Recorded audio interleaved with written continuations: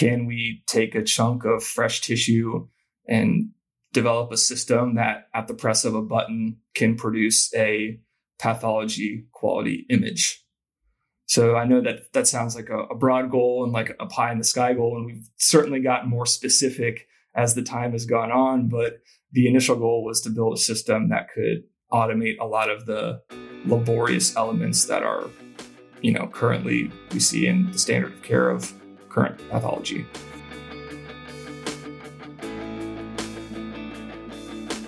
Welcome to the People of Pathology podcast. I'm Dennis Strank. On this podcast, we explore pathology, laboratory medicine, and forensic science. The basic process of preparing a pathology slide has remained pretty much the same for over 100 years. And this includes fixation, tissue processing, cutting, and then staining.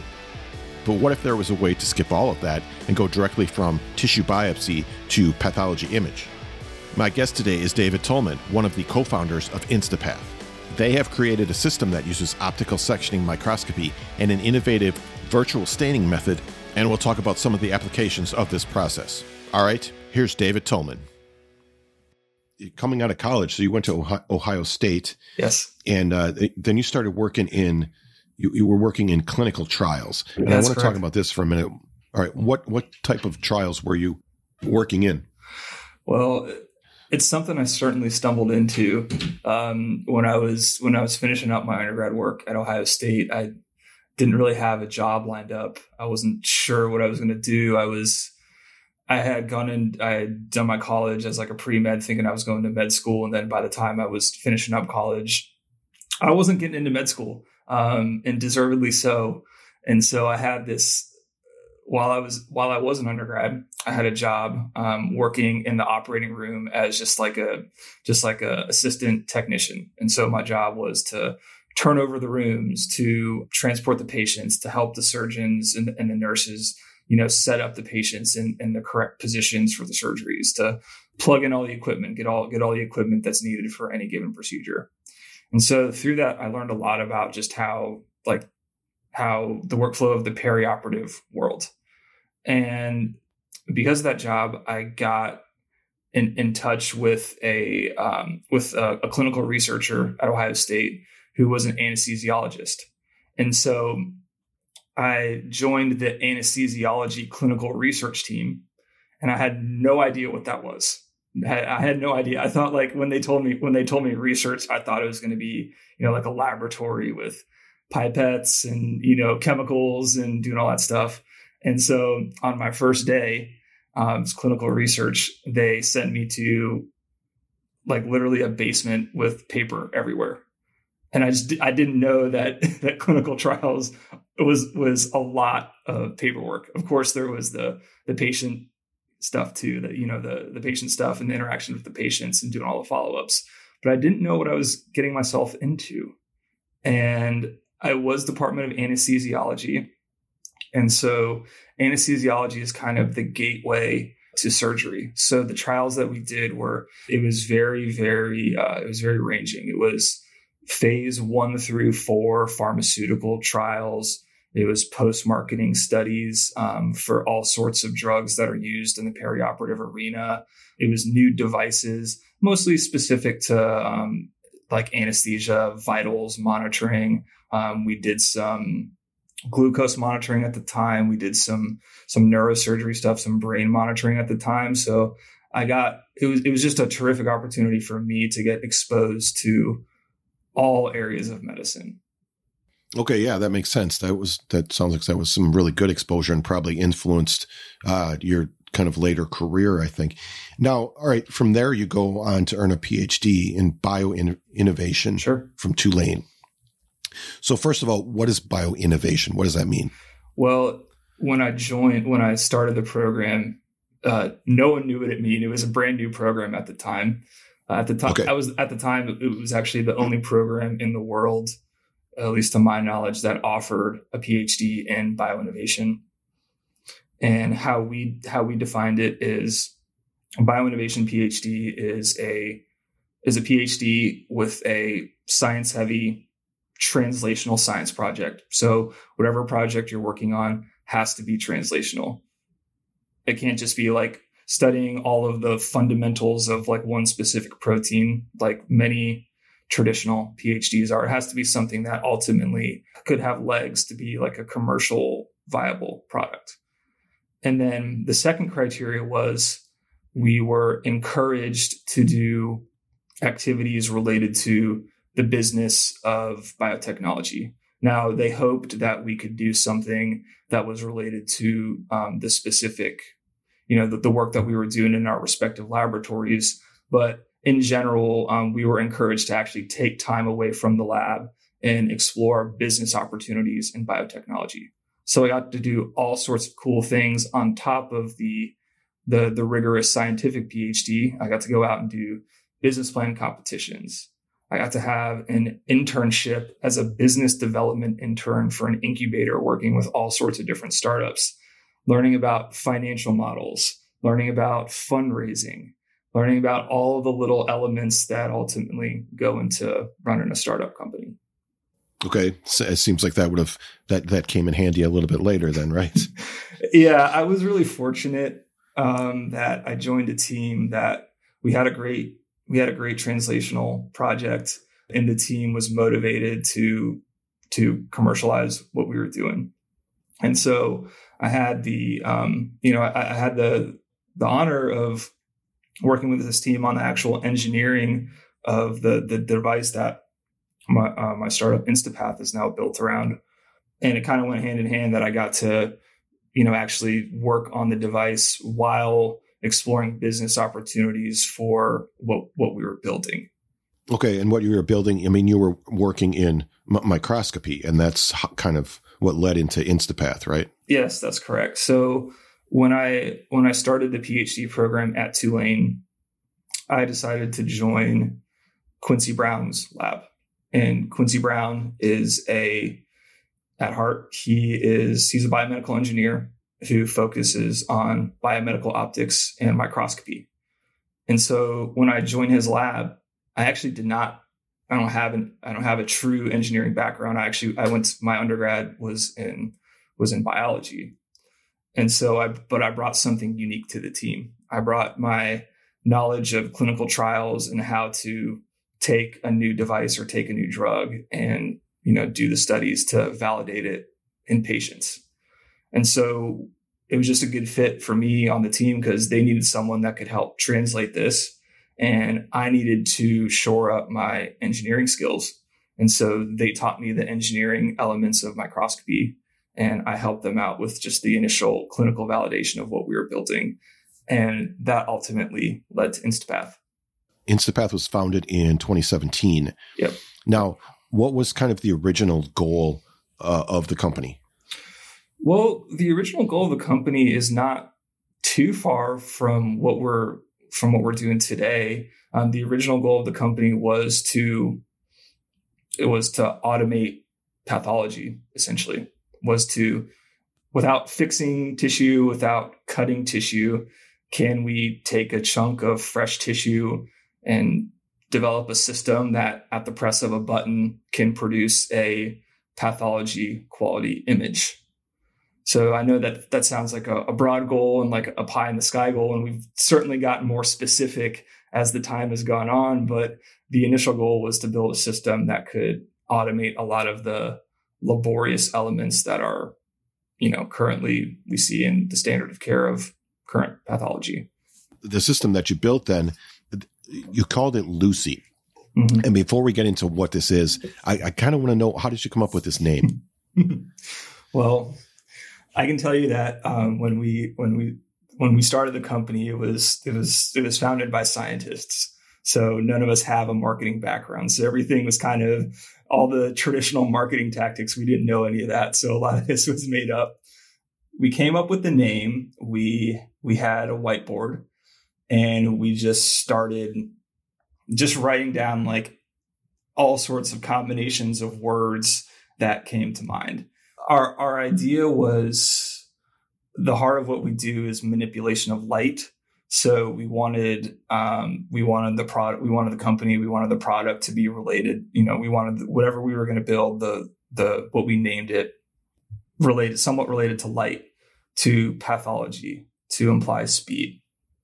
And so we had this huge whiteboard of, I think I still have the picture on my phone, but it was hundreds of ideas. And after debating back and forth with those hundreds of ideas, we still didn't have really anything that we liked. And so we decided, let's name our product after, let's give it like a human name.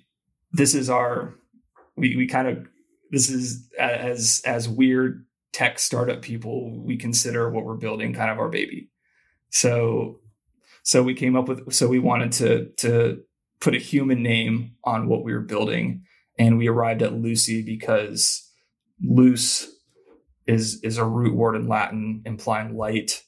And we just, Lucy sounds like a beautiful name that's got, somewhat relation to light, puts a little bit of a human element on it. And we went with it. I like it. That's a good story. All right. Now, so the Lucy system uses optical scanning microscopy. Mm-hmm. And, all right, can we talk about what this is and why it works in this context? Yeah, absolutely. So optical sectioning microscopy is, you can use a variety of methods, of sub-methods of optical sectioning microscopy to take a thick sample, so a thick piece of tissue in this case, and instead of physically cutting it, we use the properties of light to virtually cut it.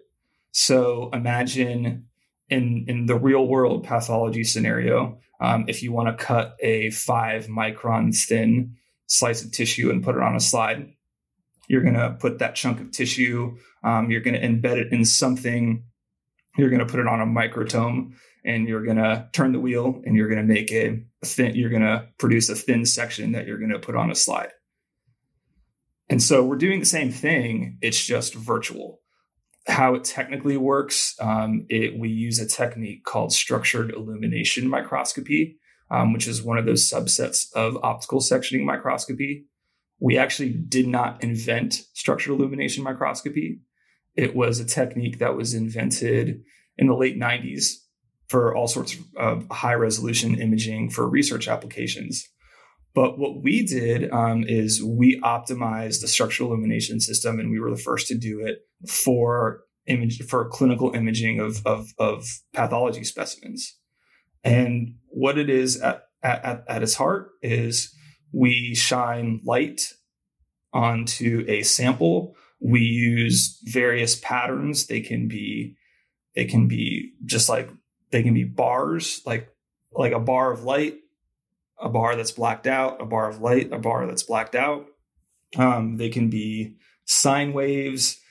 They can be concentric circles. It can be all sorts of different patterns. And we use phase shifting to perform the math that's required to do the optical sectioning. So I know that sounds really technical, but what it is it's manipulating light and using some math to make a thick image appear thin. Okay, that makes sense. Now, what size of tissue are we talking about for this? It's like biopsy size, right? Well, that commercially, yes. But I think going back to your earlier question, I'm not sure I answered it very well. We actually started this project before Instapath was even born. We started off imaging significantly larger tissues. And our idea with the initial development of this was, can we scan the entire circumferences of excised organs? And we started off with prostate. So we did this at Tulane University, where the technology was born and where I did my PhD. We actually did a clinical study where a radical prostatectomy occurred. We got before the prostate got processed for standard pathology, standard of care. We took it and we did our staining process on it, and we imaged as much of the circumference of that prostate as we could, with the application being, can we do a complete circumferential imaging to check for margin status? And we were able to do that in about, depending on the size, in about 20 to 30 minutes of an entire organ, which is pretty cool. But when we started Instapath, we learned that commercially it was going to be challenging to to truly get that technique adopted into clinical practice. So we pivoted to focusing more on smaller tissues. Specifically, we're mostly focused on biopsy and smaller chunks now. Okay, I see. That makes sense. Now, I want to talk about it's like an innovative staining method that you use with the Lucy system, and it's called DNE. Mm-hmm. So the D, instead of the hematoxylin, that's, I don't know how you say it, is a DRAC 5. Mm-hmm. DRAC 5 and eosin. Right. So DNE. Sure. And I know you've co-authored several papers on this. What is DNE? How does this process work? Right. So DNE, it stands for DRAC 5 and eosin. DRAC 5 it's a proprietary stain. It's a nuclear stain, and it is illuminated by a red wavelength fluorescence. And eosin, everyone's familiar with eosin. Eosin, it turns out, is also fluorescent, and It can be illuminated by either a blue wavelength or a green wavelength. And that's important because when we set off to, as we got further down the road with what we now call Lucy, we learned that for adoption of this technology, it was going to be really important to produce an image that appears like the standard H&E that pathologists are using to diagnose. But before we used the DNE method, we were using a single channel fluorescent stain called acronym orange, which is very, very common in research. And we were producing these black and white images. And actually, if you look at our earliest publications, all the images are black and white.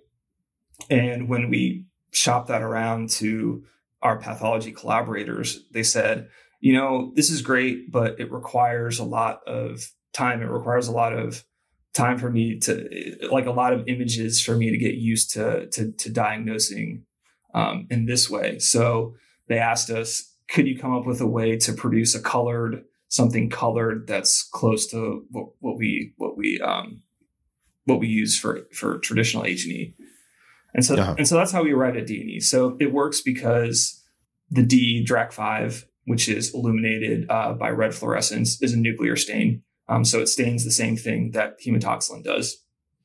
And the E is eosin. So it stains the same thing that eosin does because it is eosin, and it is illuminated on a different channel.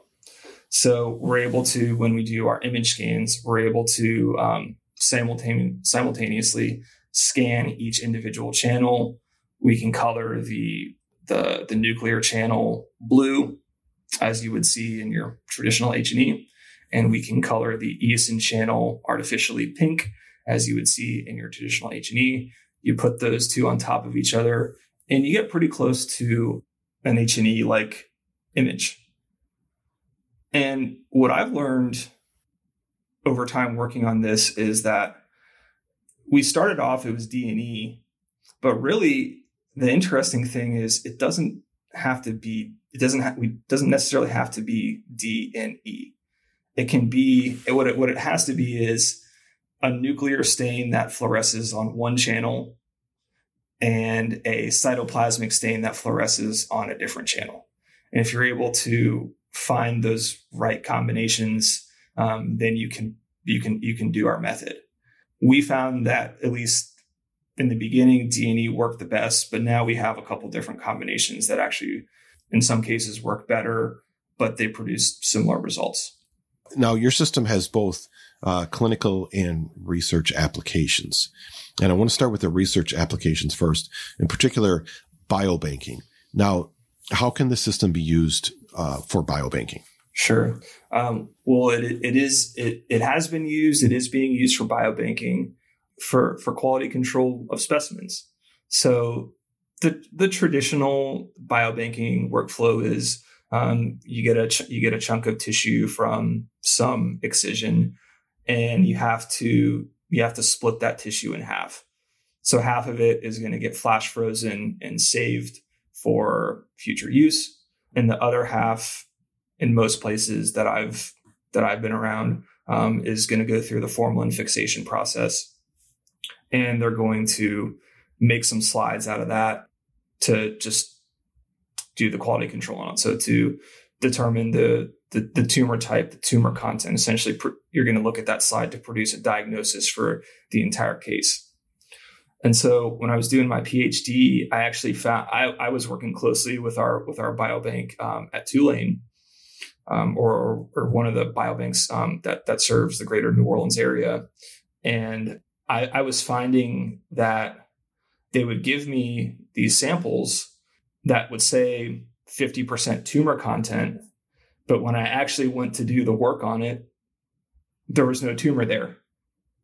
And so I was like, what's going on here? And that's when I learned about this process, that these samples, they get separated. And in reality, there's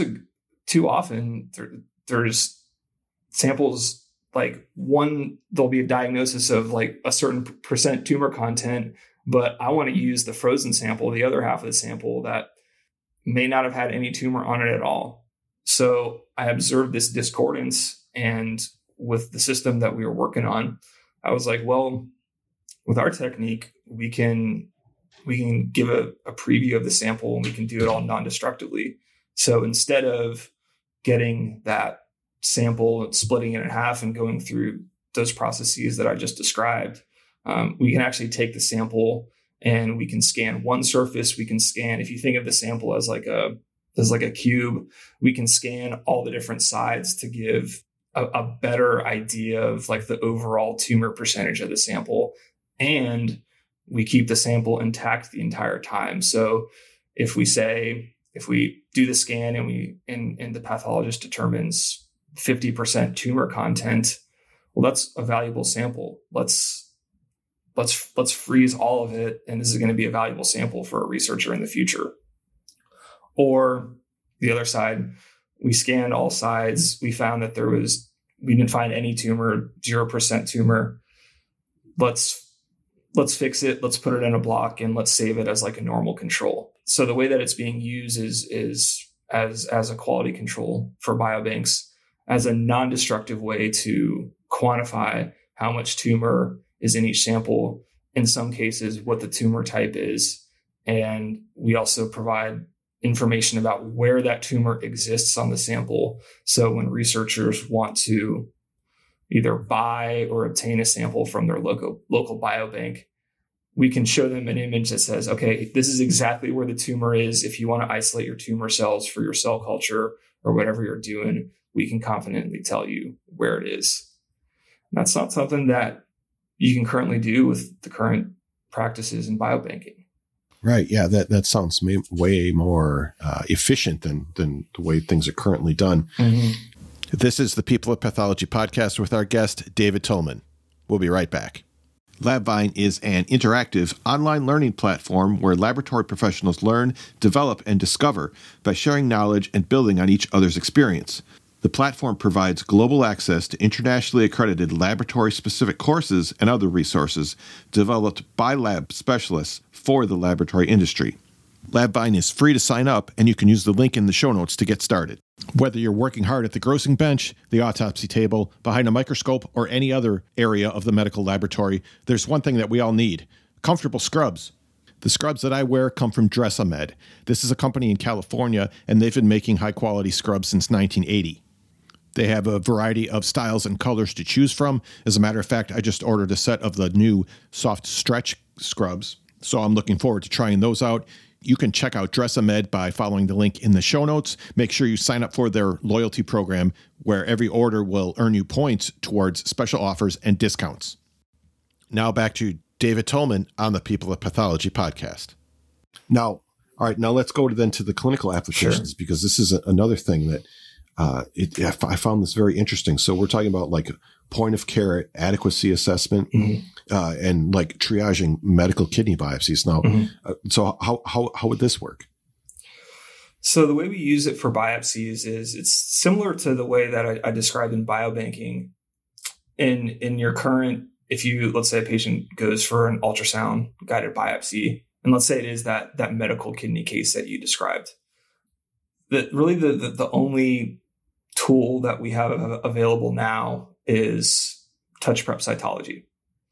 And so if you do touch prep cytology and an ultrasound guided biopsy, some cells are going to rub off onto the slide, and you're going to be able to pretty confidently say that there is tumor in this sample. We feel like you did get your needle in the lesion, and we feel like if we were to forward this sample off for one of the expensive molecular tests that are happening now in this era of precision medicine, that we're going to be able to get a viable result from it. And that's how we do it now. And when we started this work and we started talking to all of our collaborators, they said, well, it's not always true.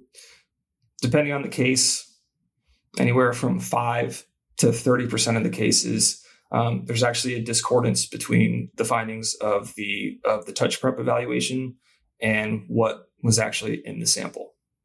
And so let's say you have that biopsy, you do your touch prep, and all the tumor cells fall off. You say there was tumor, and now there's no tumor cells left in the sample. I send it off to this $5,000 genetic panel, and the result comes back as inconclusive, non-diagnostic. I just wasted $5,000. I didn't get the result I want. Now what do I do? So what we do is, our process aims to avoid all of that. We're just able to take the biopsy intact, apply our quick staining procedure on it, which I just described a couple questions ago. The staining procedure, that D&E or whatever combination we're using. They're fast acting, they're topical stains. They take anywhere from 10 to 30 seconds to penetrate. And then we can do our imaging process directly on the biopsy. So no sloughing off of cells. We're actually able to see cellular details. We're able to see tissue architecture, and we're able to better quantify the actual tumor content. And nothing was destroyed. Nothing fell off during this process. That biopsy is going to remain intact, so we can make a more confident decision about where to send that biopsy. And medical kidney cases are interesting too, because there's no current way before you, unless it's going through the formalin fixation process, to do a glomeruli count on a fresh sample. So we're actually able to do that because we're able to show tissue architecture on the intact biopsy. If you're doing a medical kidney procedure, we can give a point of care glomeruli count on that sample. Oh, wow. Mm-hmm. Okay. So we're talking about, it's saving time, it's saving money, mm-hmm. and really saving tissue. So what about like frozen section? Could it be applied to that? It absolutely can be applied to frozen section. We actually just finished doing some pilots on that, and there were some, but I would say frozen section is more challenging, because when we're doing frozen section, the orientation of the tissue really, really matters. We're trying to determine, we're likely trying to determine make some margin call, some determination of the margin status. And so why frozen section is more challenging is because we have to ensure orientation of the tissue from the time that it's removed from the body, potentially excised from a much larger piece of the excision, and when does that get onto our system. And so the way they do it now for frozen sections is they use various inking methods to do that. But you could do that same inking method and then image it with our system, but it's a little different. The inks don't show up as the inks, aren't fluorescent, right? So the inks don't show up, for our image to take, we need some type of fluorescence. And so that's a minor challenge that we're working on. And that's probably why, that is why, the frozen section application is not 100% ready yet. Yeah, it's more complicated. Yeah. Something you mentioned earlier, that you said that this system doesn't destroy the tissue. Mm-hmm. Now, does that mean that the tissue then it would still be viable for things like molecular genetic testing, flow cytometry, things like that? Absolutely. And we tested this. In fact, one of my colleague dedicated her entire PhD to answering the question of, when we do our process, when we do our staining and imaging process, what types of tests can you do after our process? And so she tried everything from flow cytometry to PCR to immunohistochemistry tests to molecular and genetic panels. She didn't do every single test that exists on the planet, because that would be quite a lot. But we found that the answer to the question is pretty much every single pathology test that we've tried after our process has worked the way that it was originally intended to. And in principle, we learned that when we do our imaging procedure, the sample stays intact. And if you want to do one of those downstream tests, you're going to have to formalin fix and cut anyways.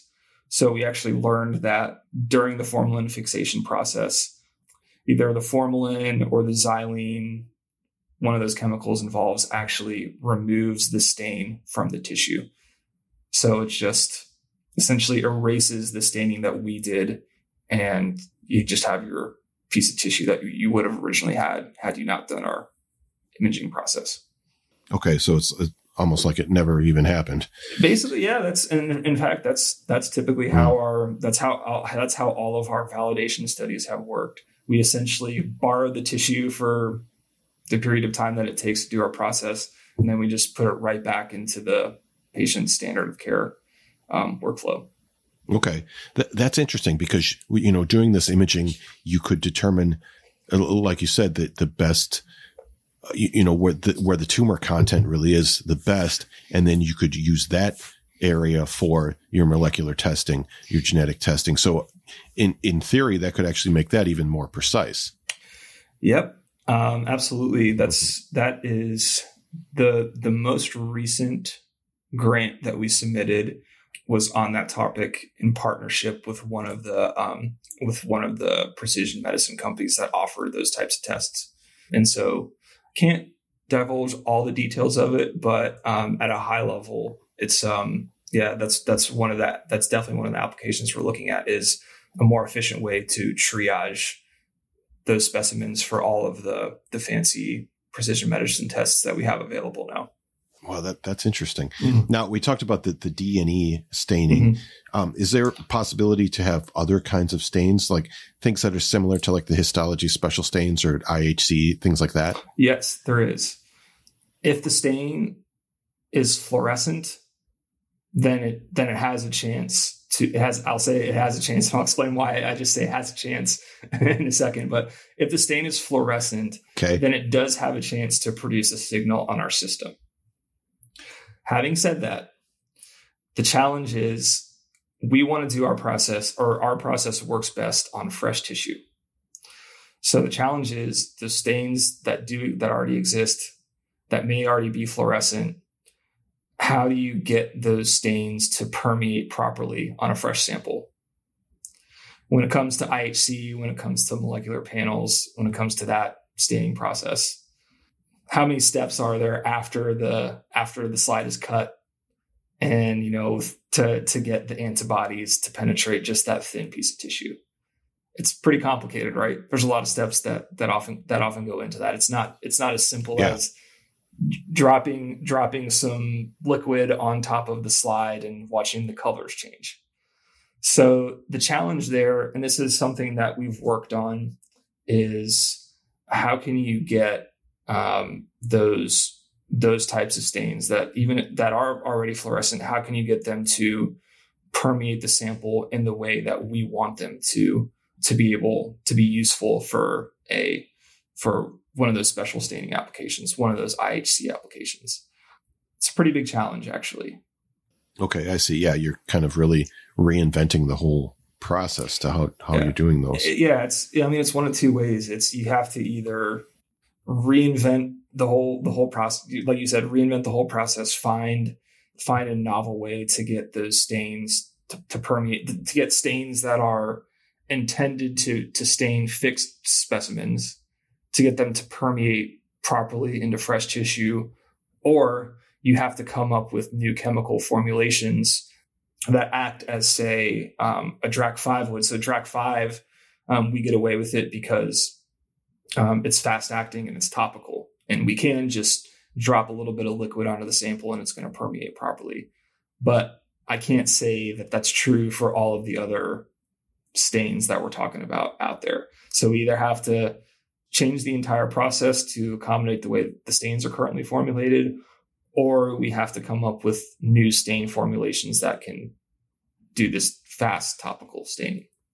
Okay, I see. So it sounds like the possibility is there, but it would require a lot more work. Possibility is absolutely there. I've gotten it to work on a couple of special stains, but much more work is required to have something like this to be mainstream and even clinically relevant.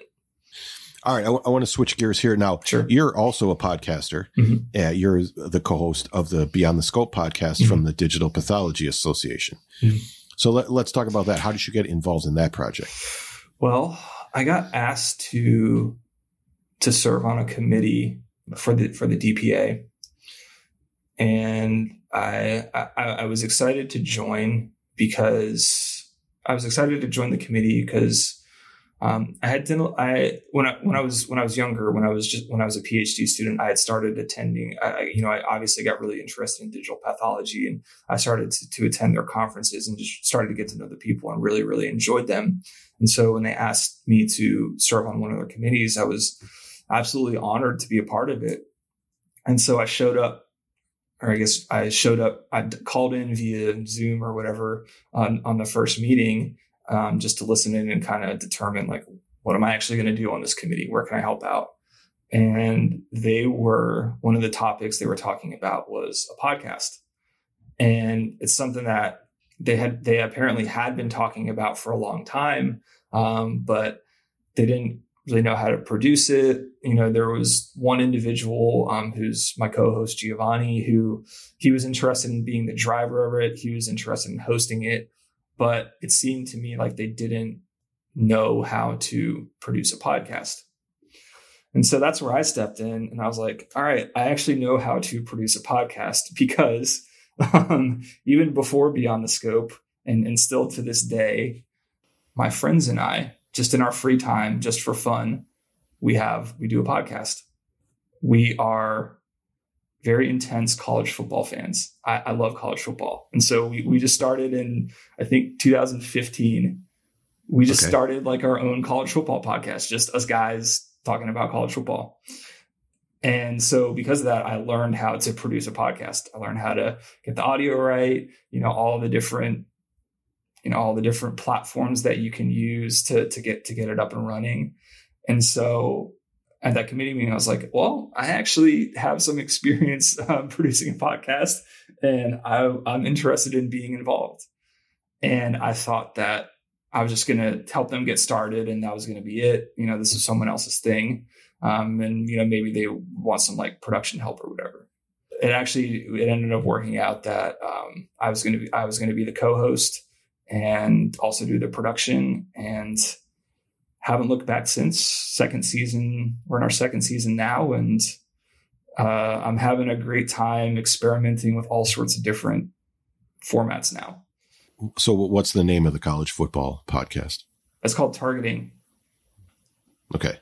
Yeah. Just because I have a friend that I know that's going to be very interested in that. Look, tell her about it. I grew up in Columbus, Ohio. I think to grow up there, it's like a requirement that you be a rabid college football fan. Okay, I see. Now, as far as the Beyond the Scope podcast, so what are some? You said you're enjoying experimenting with different formats. Mm-hmm. Like, what are some of the things that you most enjoy about doing the podcast? Well, the number one for me is it's my way to stay up to date with what's going on in the industry. I have the honor and the pleasure of talking to the most interesting people in our industry. And I actually wanted to ask, I wonder, maybe you feel the same way, but my favorite part about it is I get to learn something during the conversations. And my hope is that the audience is learning along with me. Yeah. Yeah, absolutely. Even this conversation, especially, like, I'm learning from you. Yeah, that's one of my favorite things about it too, for sure. And that's why, like, when I approach an episode, I like to do a little bit of research, but not too much. I want to do enough research to ask really good questions, but I also I don't feel like I need to know the answer to every single question that's being asked. Like, I truly want to learn at the same time that, everybody else is learning. And I think that's the best part. Okay. Yeah, that's interesting. I agree with that as well. All right. Now, you said that part of the reason for doing the podcast, one of the things you like, is keeping up to date with what's happening in the field. Mm-hmm. So I kind of wanted to get your thoughts on that as far as the current state of digital pathology. What do you think about where we are and where are we where we should be at this point in time? I'm really glad you asked that question, because surprising to me, but in the US, at least, I would say the adoption is really low. I would say that this is just anecdotally, this is just based on all the different people I talk to, but I would say that less than 1% of the cases actually get signed out digitally. When you ask the question, are we where we should be? I'm not sure I have a good answer as to where we should be. Like, I'm biased because I'm building a digital pathology platform. I'm heavily involved in the Digital Pathology Association. I host a digital pathology podcast. So I think that because all the technologies exist, that we should be 100% adopted and fully invested into diagnosing digital. But I'm also a realistic person, and I know that that's just not possible. So I think the way that I look at it is we're still in our infancy, and because I do believe that digital pathology is the future of pathology, I just feel a responsibility to help educate on what good use cases are for digital pathology right now, and as a vendor to innovate, to actually build platforms that are going to be useful in the future. So in its infancy, but a lot of potential. And we've had a lot of really good news in the past year that's extremely significant when it comes to the promise of increasing adoption in the US. You're referring to, like, the approval of using digital pathology for primary diagnosis? Yeah, that system first got approved in 2017, but I think that's being taken a step further now. Towards the end of last year, we just had the first software approved for artificial intelligence assisted identification of prostate structures. So so we now can use, so now there's an artificial intelligence software that can help diagnose prostate cancer. Another big piece of news that just came out recently, CMS has approved, I think, 14 new CPT codes as it relates to digital pathology. Now, we don't yet know all of those details, but the fact that CMS is now recognizing digital pathology as potentially valuable to patient care is a good sign. And I think that if once we do get those details, I think that that's going to give confidence to institutions that are thinking about going digital, like, hey, we may actually get reimbursed at a higher rate in the future for diagnosing this way. And this is now more attractive to us. This helps out the business case that we've been trying to make. Okay, that makes sense. All right. So we're talking about the future of digital pathology. So now, what about the future of Instapath? What are there future plans, future like expansion or something like that? Yeah. So we just finished up a round of pilots with Lucy in a variety of clinical settings, and we decided that our first clinical application we're delivering a a low cost system, so a low cost Lucy for that biopsy adequacy use case. Before we did the pilots, we were using our big box that we were primarily testing and validating our big box that you see featured on our website. And that box, that microscope it's expensive. And so what we learned during the pilots is in order for this solution to be adopted, there is a want for a better workflow, for a digital workflow, for a remote workflow to do these tissue adequacy evaluations, but we had to make the price right. So we found a way to lower the cost to build our microscope so that we can just get more units out there and get more tests out there, get more tests done and validate it further. So the main, what the next year looks like for us is getting our low cost system out there. And, we're working on 3 to 5 institutions right now that are going to be the first adopters of this. And they're going to be using it for a remote tissue adequacy workflow. Long term, we just want to keep expanding the use cases of the platform. We think that in 10 years, we're going to be able to produce an image quality that you can do a primary diagnosis on this. And we recognize that that's a long road. And so that's why we're kind of taking a measured approach. That's why we're starting off with the tissue adequacy. But long term, we want to build the system that you can take a fresh piece of tissue, can do our staining process, you can press one button, and you can produce the image that's going to be used for the primary diagnosis. Okay, that sounds like a pretty exciting future. David, this has been a real interesting conversation. I appreciate learning more about you, learning more about what Instapath is doing. And like I said, this is exciting. So I look forward to the future of that. So David Tolman, thank you very much. Thank you, Dennis. It's a pleasure. Great big thanks to David Tolman. Here's a trailer from another episode that I think you'll enjoy, and then I'll be back with some final comments on this episode. I took a job in the biobanking field, and so there was a research technician position that was posted for Tulane University, and I started as a biorepository technician, and that is really how I discovered pathologist assistant, because I was having to consent patients and get tissue and go to the pathology department to get like normal and tumor tissue. And that's where I discovered, some of the PAs working in the gross room. And I was like, wow, this is a really interesting field. Like I really enjoy this. How did I never know that this existed? And so that's kind of like where my role in pathologist assistant came from. Okay. That's a good point too. I mean, that's a problem because people don't hear about our field. That needs to change. And that's the same with other lab careers as well. I mean, I've talked to a lot of people and a lot of them say, I didn't hear about this field until I got into it, or, I accidentally happened upon it, or someone happened to mention it to me.